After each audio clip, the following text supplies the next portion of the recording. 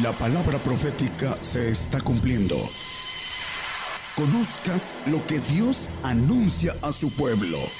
Bienvenidos a su programa, Gigantes de la Fe. Gigantes de la Fe. El tema es amar menos. Amar menos quiere decir aborrecimiento. La palabra aborrecimiento en el tumbaburro, en la Real Academia, dice que aborrecimiento es amar menos en comparación de. Un día platicando con un pastor, hablando de Lucas 14, 26 y 27, si lo quieren poner, no es el primer texto, pero lo vamos a agarrar como primer texto. Dice que si alguno viene a mí y no aborrece a su padre y madre y mujer e hijos y hermanos y hermanas, y aún también su vida, no puede ser mi discípulo. Y si no toma su cruz, dice, me sigue, no puede ser mi discípulo. Pero dice que no aborrece padre, madre, mujer, hijos, hermanos, hermanas, aún también su vida, no puede ser mi hijo, en otras palabras. Ahorita lo vamos a ir viendo a la luz de la palabra. No puede ser mi hijo. No puede ser un ser divino, un ángel de Jehová Todopoderoso, omnisapiente, omnipotente, omnipresente. No puede ser. Le dicen al hombre, cree, y desde ese momento eres hijo de Dios. No, es el proceso de ser hechos hijos de Dios, vamos a verlo, a través de una palabra, aborrecimiento. ¿Por qué debemos aborrecer padre, madre, mujer, hijos, hermanos y hermanas y nuestra propia vida? ¿Por qué? Bueno, queremos ser hijos de Dios, dice el primer mandamiento en los evangelios: amarás a tu Dios sobre todas las cosas, con todo tu corazón, con toda tu mente, con todas tus fuerzas. Ese es el primer mandamiento, y a tu prójimo como a ti mismo. Para ser hecho hijo de Dios, necesita uno amar a Dios sobre todas las cosas. Cuando no amamos a Dios sobre todas las cosas, lo aborrecemos. Lo amamos menos en comparación de nuestro yo, nuestra propia vida terrenal, nuestra familia terrenal, todo lo que tenemos, sea mujer, sea trabajo, sea lo que sea diversión, sea deporte, lo que sea, lo amamos menos en comparación de.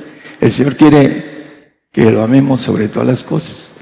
Pero para ese camino, que es bastante duro, hay un proceso. Dice en Job, en el 8:20, vamos a empezar, y después el 22. He aquí, Dios no aborrece al perfecto, ni toma la mano de los malignos. Es muy claro, Dios ama completo, con todo su amor al perfecto. No lo aborrece. Hay un pacto de santidad y hay un pacto de salvación.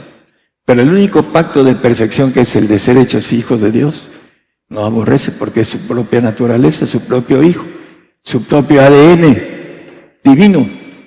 Entonces, no aborrece, al único que no aborrece es al que va a ser hijo, con sus propias características divinas, omnipresente, omnisapiente, omnipotente, inmortal. Eso es ser hechos hijos de Dios, la naturaleza de Dios. Para eso fuimos creados. Pero hay una selección de hombres y mujeres, por supuesto, dice que Él canjea nuestra alma por naciones, en Isaías 43:4, no es texto que traigo, pero me gusta mucho. Dice, porque en mis ojos fuiste de grande cima, yo te amé, daré hombres por ti, naciones por tu alma. Él va a dar naciones por cada hijo de Dios, naciones por cada hijo de Dios. Ese es el plan de Dios, de haber creado al hombre. Al hombre lo puso y lo enseñoreó sobre todas las cosas, dice el Salmo 8. ¿Qué es el hijo? Dice, ¿qué es el hombre para que él tengas de él memoria, y el hijo del hombre para que lo visites? Cristo. Lo has hecho poco menor que los ángeles, lo pusiste todo debajo de sus pies. Y empieza la lista de todo lo que puso aquí en la tierra. Y el hijo va a tener todo el universo suyo, el que alcance la bendición de entrar a ser hecho hijo de Dios. Es para todos. Dios no hace excepción de personas. Yo fui llamado dice la palabra como a Pablo, por misericordia de elección, para que yo diera. Yo soy, como dice en inglés, I am lawyer of God. Soy abogado de Dios, sé las leyes de Dios. Lo dice la palabra. El profeta trae las leyes de Dios. Dice que en el 3:21 de Romanos, que la justicia es dada por la ley y por los profetas. Y aunque no me crean que soy profeta, yo sí traigo las leyes de parte de Dios. Y una de estas que es amar a Dios sobre todas las cosas. Si no amamos a Dios sobre todas las cosas, aborrecemos, por supuesto, el santo, hablando del santo, el que alcanza a ir al reino, pero como santo, aborrece al hermano. Y lo vamos a ver a la luz de la Biblia por todos lados. ¿Por qué lo aborrece? Porque aborrece a Dios, no lo ama en primer lugar. Si no ama en primer lugar a Dios, por supuesto que no ama al Hijo, al que va a ser Hijo de Dios, y lo aborrece. Y dice que no tiene vida eterna permaneciente en sí mismo. Al Hijo le dio vida permaneciente en sí mismo. Y lo dice en Juan, en el Evangelio de Juan. Y no está hablando del Señor, está hablando del que va a ser hecho Hijo de Dios. El Señor, como nomenclatura, Hijo de Dios, ahorita es Padre, ya pasó de ángel de Jehová Todopoderoso a ser Padre eterno. ¿Por qué? Porque se lo ganó el venir a rescatar al hombre. Hay muchas cosas que están escondidas, y estas escondidas son para los que van a ser cuerpo de Jesucristo, van a ser esposa de Jesucristo, van a ser guerreros de Jehová, van a ser hijos de Dios, van a ser reyes del universo. Para eso fue creado el hombre, pero el camino está escondido. Y el hombre siempre busca las cosas a su conveniencia, por eso no lo encuentra. Y además el Señor escondió los tiempos de los gentiles hasta ahora. Y ahora resulta que empieza a abrirse los misterios. El Evangelio dice que es un misterio, dice el apóstol Pablo, que está escondido el camino hacia la vida eterna y hacia la perfección de la inmortalidad. Filipenses 1:6 dice que el que comenzó la obra en nosotros la va a perfeccionar. Estando confiado de esto, que el que comenzó en vosotros la buena obra la perfeccionará hasta el día de Jesucristo. Los 1000 años que va a venir a gobernar la tierra como Dios, va a implantar el reino milenial. 1000 años es como un día delante de Él. Ese es el día en que va a perfeccionar al hombre que haya hecho lo que vamos a ir leyendo para ser perfecto. El hombre es el que decide lo que toma. Él lo va a perfeccionar, pero hay un punto importante. La voluntad del hombre que está en la decisión que él toma. ¿Cuál es lo que tomas? Me decía un pariente muy cercano, a ti el Señor te dio más que a mí. No, le digo, Dios no hace acepción de personas. Aquí está un vaso lleno, aquí está un vaso mediano a la mitad y aquí hay un vaso vacío. ¿Cuál quieres? Si no le quieres dar nada al Señor, toma el vacío. Si le quieres dar algo, toma el de en medio. Pero si le quieres dar todo, le tienes que dar todo. Una ley de tomar y dar. Y lo vamos también a leer a la luz de la palabra como es. Primero, Mateo 19:21. Eso es lo más difícil para los que aman el dinero, los que aman la vanidad, los que aman la soberbia, la altivez, que tienen todos esos espíritus que desde que nacemos lo traemos todos los traemos. A través del ADN que se metió en el Edén, en nosotros. Que no conozcamos nuestro material, de qué estamos hechos y cómo fuimos degradados a través del pecado, eso es diferente. La ignorancia es pecado, dice la palabra. Y el ADN en nosotros tenemos que vencer de una manera muy especial. Aquí dícele Jesús, si quieres ser perfecto, ahora, si quieres, todos podemos ser perfectos, pero tenemos que tomar en cuenta como dice el mismo Señor, queremos edificar, a la redundancia, un edificio, que hagamos cuentas, que no nos quedemos a medias. Si quieres ser perfecto, anda, vende lo que tienes y dalo a los que han hecho lo mismo, a los pobres que han también entrado en este pacto.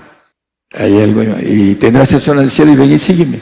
Si quieres ser perfecto, para que el Señor te perfeccione en el día de Jesucristo, tiene uno que empezar con el principio, romper la primera puerta que nos impide empezar a caminar. Esa es la primera puerta que nos impide. La gente que no hace esto no alcanza la perfección. Está todavía la santificación, pero no va a estar glorificado en lo divino.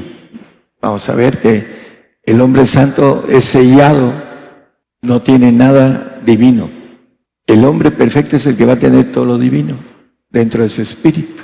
Tenemos un espíritu en los huesos divino y tenemos un alma que es nuestro espíritu humano. Queremos ser glorificados en el alma, pues mantente en tu yo. No hagas la voluntad de Dios, trata de dar un poco, de hacer un poco, de caminar un poco, de trabajar un poco en el Señor y entender el camino del reino a nivel de santificación, porque el santo va al reino, pero va a ser glorificado en su creación, en el alma. Me decía un hermano antier que estuvo conmigo, el Señor dice, tiene alma, porque dice que del trabajo de su alma será saciado. Por supuesto que vino y se hizo hombre.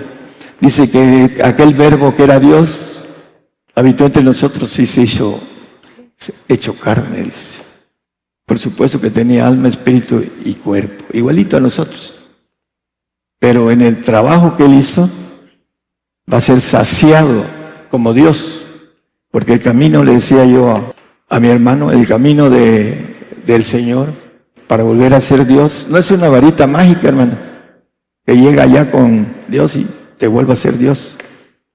Eso no es cierto. Hay leyes en el medio espiritual que están por encima de las naturales y hay leyes naturales.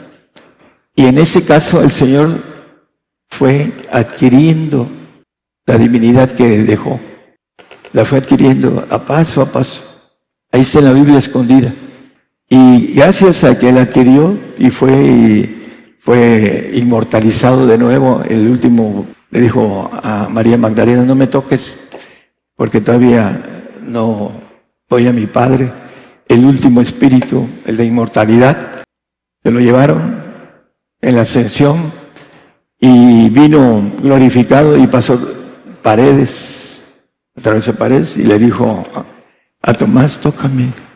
Los espíritus no tienen carne ni huesos, pero un espíritu, un cuerpo espiritual todopoderoso del Señor, que fue glorificado uno por uno de los espíritus de Dios. Los fue ganando el Señor a través de su camino, de todo el caminar del Señor.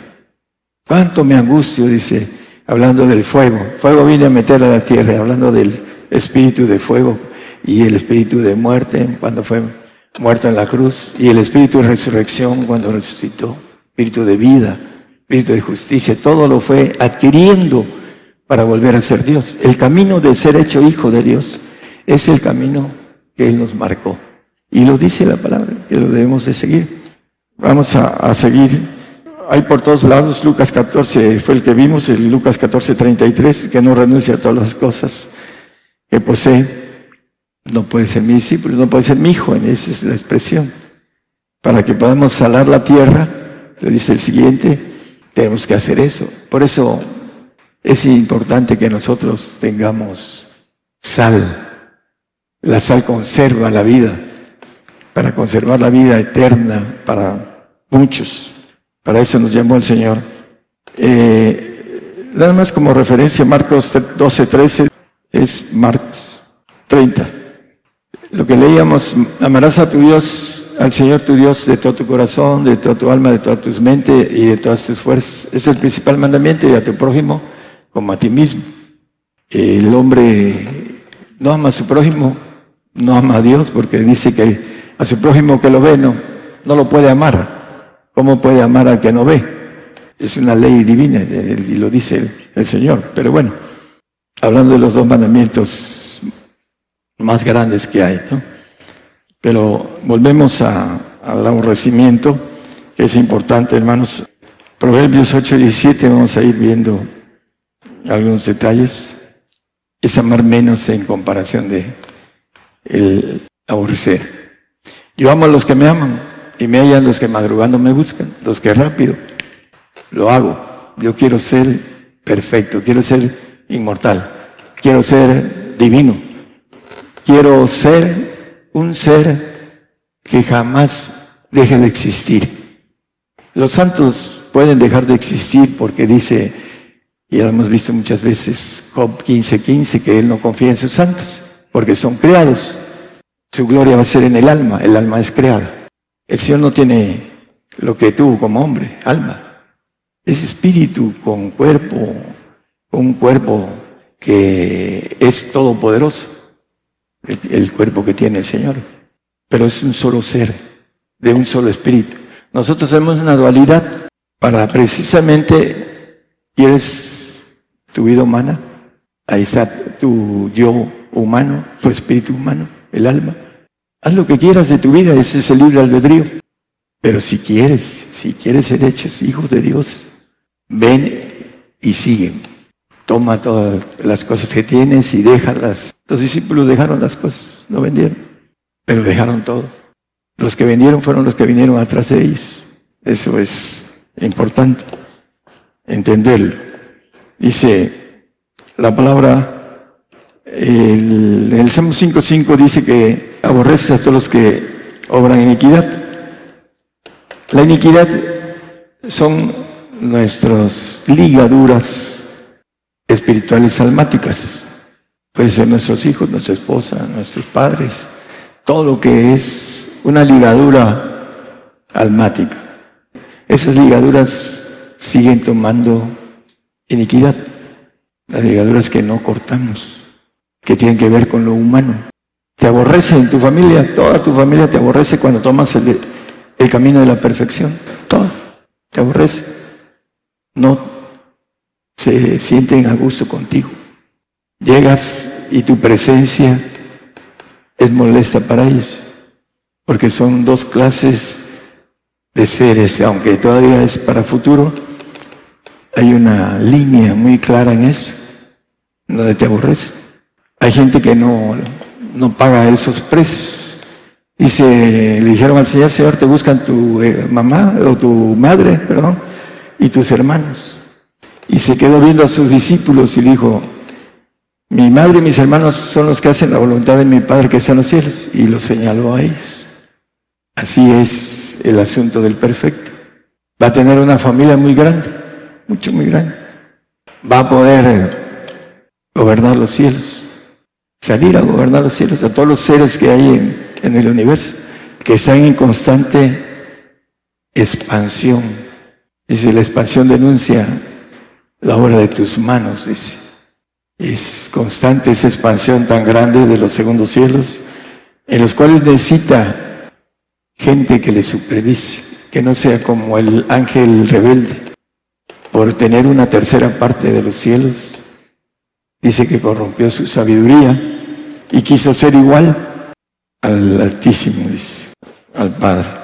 El Salmo 31:23 nos dice, amad a Jehová todos vosotros sus santos. Bueno, el santo ama al Señor, pero tiene un sello del Señor, no tiene su espíritu. Porque para tener su espíritu el Señor necesita ir al Padre, para que en automático cambie el sello por el espíritu del Señor. El que no tiene el espíritu de Jesucristo, el tal no es de Él. No pertenece al cuerpo, a la iglesia, a los hijos, a los perfectos, etcétera, etcétera, ¿no? Amad a vosotros, dice a Jehová todos vosotros sus santos. Necesitan amar más, dejar lo que exige Dios, de amar a Dios sobre todas las cosas. Eso que yo estoy hablando para muchos es locura, completamente. Y vendo que me quedo. Pero hay un texto que habla Lucas 12, 29 creo que es, que dice que vosotros pues no procuréis que hayáis de comer o que hayáis de beber, ni estéis en ansiosa perplejidad. No procuréis que hayáis de comer. Bueno, de comer, dice, no, es una necesidad. Y beber es más todavía que la comida. Se puede vivir con agua 40 días, 50 días con agua. Sin comida enseguida empieza uno a deteriorarse de la salud. Pero no debemos preocuparnos, dice. En el 30 vamos a ver otro. Porque todas estas cosas buscan las gentes del mundo. Los que son del mundo, no los que son del reino de Dios. El reino, tú lo dices, dice, mi reino no es de este mundo, le dijo el Señor. Vamos a manejar el 31 y 32, por favor. Mas procurar el reino de Dios y todas estas cosas os serán añadidas. La comida, la bebida, porque nos maneja la Biblia que Él tiene cuidado de las aves, de los lirios del campo, que los viste de una manera demasiado hermosa, que ni Salomón con toda su gloria se vistió así, y que nos cuida, dice, hablando que las aves comen, no, Dios les da de comer a las aves, cuanto más nosotros que somos de mayor estima. El 32, no temáis manada pequeña, porque el Padre ha placido daros el reino. Hay uno por ahí que dice que son manadas pequeñas, pero no entiende, la manada pequeña es los que van a ser hijos de Dios, no que sean poquitos en el grupo. Al Padre le ha placido daros el reino, y que dice el siguiente, vended lo que poseéis y dar limosnas, hacer bolsas que no se envejecen, tesoro en los cielos que nunca faltan, porque el ladrón no llega ni polilla corrompe. Ahí nos dice que debemos de hacer tesoros en donde no nos los roban. Vamos a ir redondeando ese tema. El 32:6 de Salmo dice que por eso orará a ti todo santo en el tiempo de poder hallarte. Ciertamente la inundación de muchas aguas no llegarán estas a él. El santo tiene que orar en todo tiempo para hallar la perfección. Es un tránsito, y eso los he dicho aquí a los presentes, que la santificación, aunque se va al reino, es un tránsito. No se debe uno de quedar en esa área. Tiene uno que ir hacia la perfección. El que nos perfecciona es el Padre, no hay otro. El que nos santifica es el Hijo. Hay un texto en Romanos 8:17 acerca de una diferencia de palabras, que si somos hijos también herederos de Dios y coherederos de Cristo, herederos. El santo es coheredero, al lado de la herencia. El heredero verdadero es el Hijo, herederos de Dios, que tienen al Padre, herederos de todo. El heredero de Cristo es de lejitos, coherederos de Cristo. Si empero padecemos juntamente con Él, para que juntamente con Él seamos glorificados. El santo tiene que padecer, dice, tiene que ser sacrificado para adquirir la santificación. Lo dice el Salmo 55 para los que nos escuchan por primera vez, o para los invitados. Juntadme mis santos, los que hicieron conmigo pacto con sacrificio. Viene la barredora islámica, creen en Alá, si no, lo estoy diciendo a nivel mundial, y llega a veces a Afganistán y a otros lugares, ustedes lo saben, para cumplir el último requisito. Pero lo importante es que no nos quedemos atrás, que podamos amar a Dios sobre todas las cosas. Fuimos creados para ser seres divinos, pero para eso hay que caminar y ir entendiendo lo espiritual en nuestra mente natural, humana. Yo soy muy inteligente. Bueno, ahí hay un ejemplo de la persona más inteligente de todos los tiempos, Salomón. Así lo dice la Biblia. Ni antes ni después un hombre tan sabio humanamente como él. Nadie. Pero eso no le dio el que sea perfecto. Dice que hizo lo malo delante de los ojos de Jehová, con su mente lúcida ágil, que la Biblia lo maneja como el hombre más sabio de todos los hombres, de todos los tiempos. Hizo lo malo delante de Jehová. Terminó haciendo lo malo, adorando otros dioses. Increíble, y Dios le había hablado de manera directa. Increíble. Vamos a redondear el tema. Primera de Juan 3:15. Cualquiera que aborrece a su hermano es homicida. Y sabéis que ningún homicida tiene vida eterna permaneciente en sí. El santo, porque aquí habla de la vida eterna, el único que tiene vida eterna, bueno, el perfecto tiene todas las vidas eternas que puedan haber, pero el santo dice que no tiene vida eterna permaneciente en sí. ¿Por qué? Porque aborrece al perfecto. Por eso. Porque aborrece a Dios, aborrece al perfecto, que va a ser hijo de Dios. Es muy claro y muy sencillo hacer la comparación. Juan 15:23, ahí sí es el Evangelio de Juan. El que me aborrece también a mi Padre aborrece. El que ama menos al Señor, que no ama sobre todas las cosas, por supuesto que también aborrece al Padre. Lo ama menos también al Padre.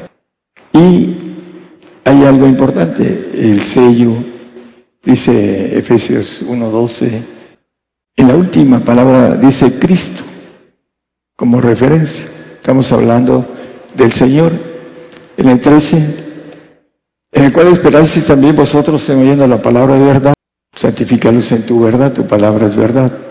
El Evangelio de vuestra salud, el cual también desde que creísteis fuisteis sellados con el Espíritu Santo de la promesa. El sello para el santo no tiene el Espíritu del Señor, tiene un sello de aprobación. No va a tener nada espiritual de Dios, ninguno de sus espíritus, ni se va a ganar el espíritu de sus huesos. Va a ser glorificado en su alma, entonces con un sello. En el 14:4 de Apocalipsis habla de un sello del Padre. No, dice en el 14:1. Y miré aquí, el Cordero estaba sobre el monte de Sión y con él 144,000 que tenían el nombre de su Padre escrito en sus frentes. El nombre, el remanente judío que va a tener un nombre de aprobación para que ese remanente judío pase a ganarse el Espíritu del Padre. No es que lo tengan, es que no los va a tocar las plagas. Ahora que vengan las guerras nucleares, que nosotros ya no vamos a verlas, los entendidos. Pero los que no sean entendidos y que sean engañados, se van a quedar al tiempo terrible en donde el hombre va a pedir la muerte y la muerte va a huir de ellos. Van a ser atormentados, dice Apocalipsis. Bueno, el punto es importante que no todos van a adquirir el Espíritu del Padre en el milenio para los judíos. El hecho de el sello, desde que creíste, fuiste sellados con el Espíritu Santo de la promesa, que son las arras de vuestro, hablando del siguiente versículo, el 14, de primera de Efesios 1:14, que son las arras de nuestra herencia.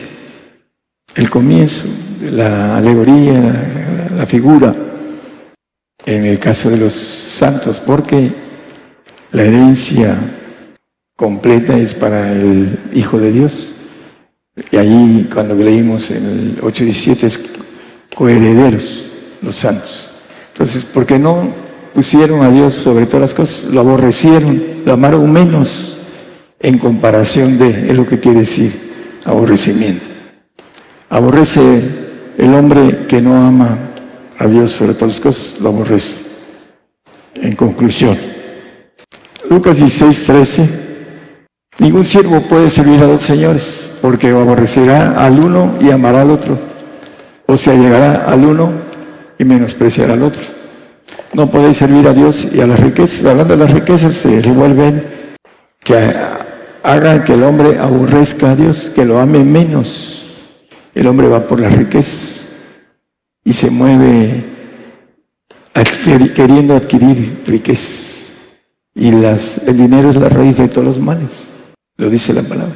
Por ahí muchos se han desencaminado, le dice a Timoteo, huye de esas cosas, porque por ahí muchos se desencaminan. El amor al dinero, ese es el mal de todos los males, la raíz de todos los males. Y aquí lo maneja, dice, no podemos servir a dos señores. El amor al dinero es la raíz de todos los males y puede ser el Señor para aborrecer al que nos crió y al que nos quiere dar todo, nos quiere dar todo. Dice que el que venciere pues será todas las cosas y yo seré su Dios y él será mi hijo. Apocalipsis 21:7. Nos quiere dar todo, siempre y cuando nosotros con voluntad propia digamos, lo alcanzo, lo quiero, lo hago. Tiene uno que esforzarse al máximo. El que venciere pues será todas las cosas, todas las cosas. No habrá nada que se quede fuera de, dice todo.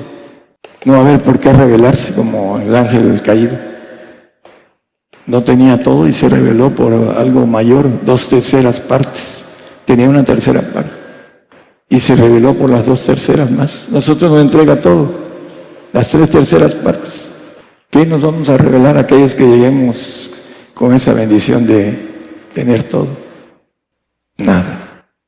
El que tiene todo no desea absolutamente nada porque lo tiene todo.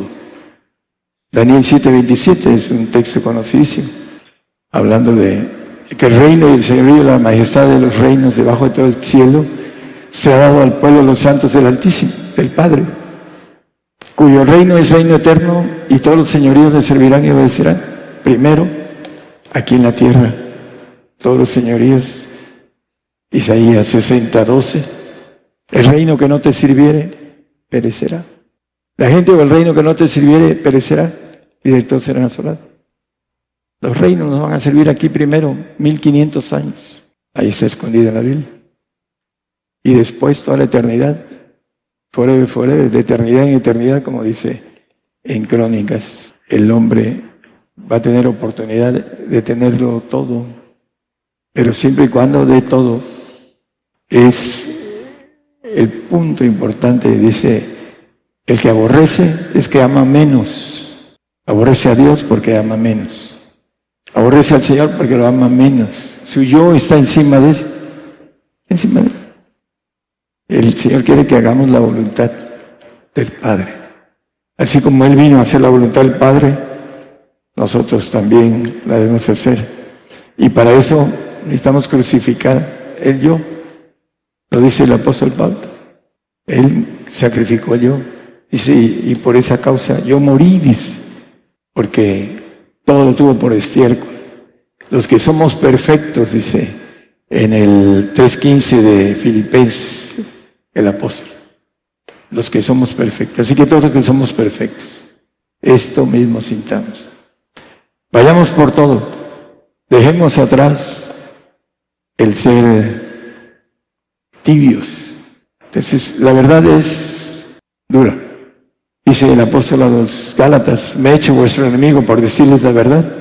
Y dice John Hulse que la verdad hiere, la mentira mata. Quieren muchos que se les prediquen mentiras, decía el pueblo de Israel, profetizarnos mentiras, decirnos cosas halagüeñas. Ese es el evangelio que llegó a estos tiempos. No tenemos capacidad de echar fuera serpientes y escorpiones, ángeles fuertes. No queremos agarrarnos con los ángeles gobernadores, ni tenemos lucha contra gobernadores, príncipes de este mundo, hablando de lo espiritual. Por supuesto que lo natural también lo vamos a tener, vamos a ser llevados a aquellos que vamos a dar testimonio a los reyes, como dice el Señor, ahí vamos a ser llevados a dar testimonio para ellos dentro de poco.